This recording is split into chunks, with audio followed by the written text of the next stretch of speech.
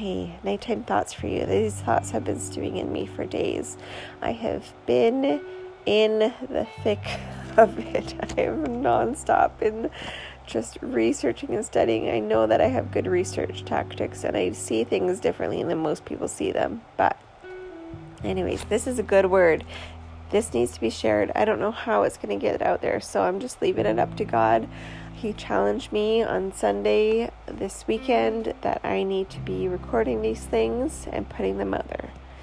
So that's what's happening, and I don't know how. I said it's up to him to spread it. So this is up to him, but I feel like this is a good one because all along, so early on, I remember sitting in the bath, praying, reading, learning the things, seeing things through a very different lens than the narrative, and feeling like, okay, so after World War II, they were saved by like the Americans, the Canadians, at least that's what we learned, and you know, the people, the good guys, they were saved by the good guys. Who's going to save us? Who is going to save us if this is a world thing? If this is a global reset, one world government, all that. Who is going to save us? It feels very end times-y. What are we going to do? It's hopeless. You read through Revelation, and it's dark, and it's heavy, and it's hard to read. And it feels like, well, we're in the end times. Not much we can do about it. This is just where we're at. And I just want to encourage you today that that is not what I'm feeling or sensing. Even so early on, very, very early on, I remember actually sitting and just reading. I just read through all of Revelation. I just sat there and read it. And it is big and heavy. It's also exciting. But my takeaway after sitting down and reading the whole thing in one sitting, one scoop, was that the things that we're sensing, the things that we're seeing, the darkness, this like overpowering darkness, it's not in there. Like the things that our leaders have planned for us are not in there. Which means to me that that doesn't have to be our future. That doesn't have to be what we're looking at. Yeah, there's a lot of crazy stuff, and it's interpreted so many different ways. But, you know, this passport that could lead to so many things, but I guess the concern is the social credit system. That's not in there. It's not in there. We don't have to be subject to it. And Satan is scrambling right now. He wants you to think that he has won this. But he hasn't. We know who wins. We also know that hard times are coming. But what we're seeing right now is not promised to us. And is not something that needs to happen. And with the election coming up, I just need you to hear the promises that Jesus gave us. So when he was on the earth and he's talking to his people, and then he also talks further on that this is for future people. This isn't just for them. But you read through, so I was reading through John in my Bible study. And what I was hit with as Jesus is giving his speech in like his last days was over and over again. I mean, we know for a fact that trials are going to happen. We often interpret that as like hard times and, you know, financial hardship or health problems. And in our North American world, that's what we know as trials. This is different. What we're seeing is a different kind of trial. And that over and over again through the New Testament is talked about the trials. We're going to see them. And the trials that they're talking about is persecution.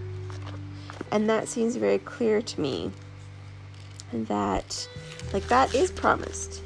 These vax passports, that's not promised. That's not in there. But the persecution is. But even though the persecution is promised, Jesus over and over again in just such a small little section of John, so starting in John 14, promises us something so special. So listen here, I'm just going to read through all of them.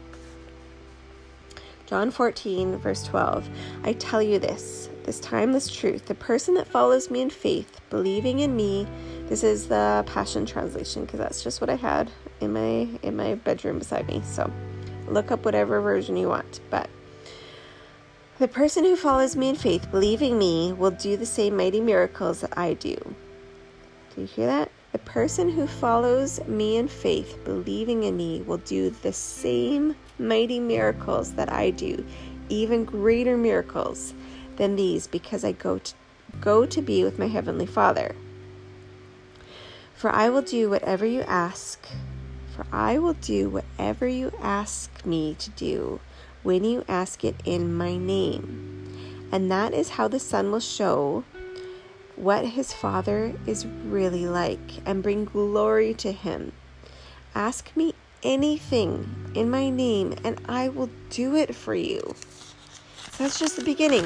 Just the beginning of his talk. It's just, read it. Read John 14, 15, and 16. It is so good. He goes on to say, don't yield to fear or be troubled in your hearts. Instead, be courageous. That is a message we need over and over again right now. And then he goes on in verse 15, verse 7, chapter 15, verse 7. Again, he talks about it. But if you living in life unison with me, and if my words live powerfully within you, then you can ask whatever you desire and it will be done. So again, he says it. And then he keeps going. Verse 16. And your fruit will last, because whatever you ask of my Father for my sake, he will give it to you. And then he goes on to talk about the persecution that we can expect. The world's going to hate us. That's normal. We can expect that. That is a promise that he gave to us. And then continue on through 16. It's so good. Read it all. Because read your Bible. Seriously. John 16, verse 24. Until now, you've not been bold enough to ask the Father for a single thing in my name, but now you can ask and keep on asking him, and you can be sure that you'll receive what you ask for, and your joy will have no limits. So such a short amount of time, and just over and over and over again, Jesus talks about ask in my name, and it will be given to you. It's not even like it's just there. It will be given to you. Oh, it's so good. Let that sink in, because this is Jesus' promise for us. He promised this. This is ours to claim. This is ours to own. So right now, as we're facing these changes and these trials, this persecution, whatever you want to call it, we can ask. We can go to our Heavenly Father and in Jesus' name ask for things to be changed. Because it's not set in stone. There is no Revelation scripture that says, and the vaccine passport will go through and be required. It's not in there. I mean, I see that lots of people are assuming that it could be, the mark of the beast. I know there's lots of controversy with that. But I'm here to tell you that these things that we are seeing in Canada are not set in stone, and they can be changed through prayer. So claim it. Claim who needs to get out of office. Claim who needs to get into office. Claim the changes, the stops, the lawsuits. What I am praying for is for the truth to come out, for all of these lies. I had this vision. It was a really gross vision, but it was early on of this mountain. But the mountain was like a pimple. Super gross. And it was in Ottawa. and it had to do with the government. And in this mountain was this festering grossness, pus of lies, of deceit. And God caused the mountain to explode. So all of those underground, you can't really see it, it's just this mountain, you can't see it. All of this festering nastiness that has to do with the government, he exposed and basically popped it. Super gross. I dreamt about it. But it popped it and it came out, and it came out everywhere, and it spewed it so that everybody could see. That is the truth that needs to come out. Their deceit, their lies, what they've covered up for so long, the things that I'm uncovering here of the corruption and deception and criminal nature of things, that all can be exposed. And we need to stand on that, stand on Jesus' promises to us, and call that out for the world to see. We can do that. We can pray for that.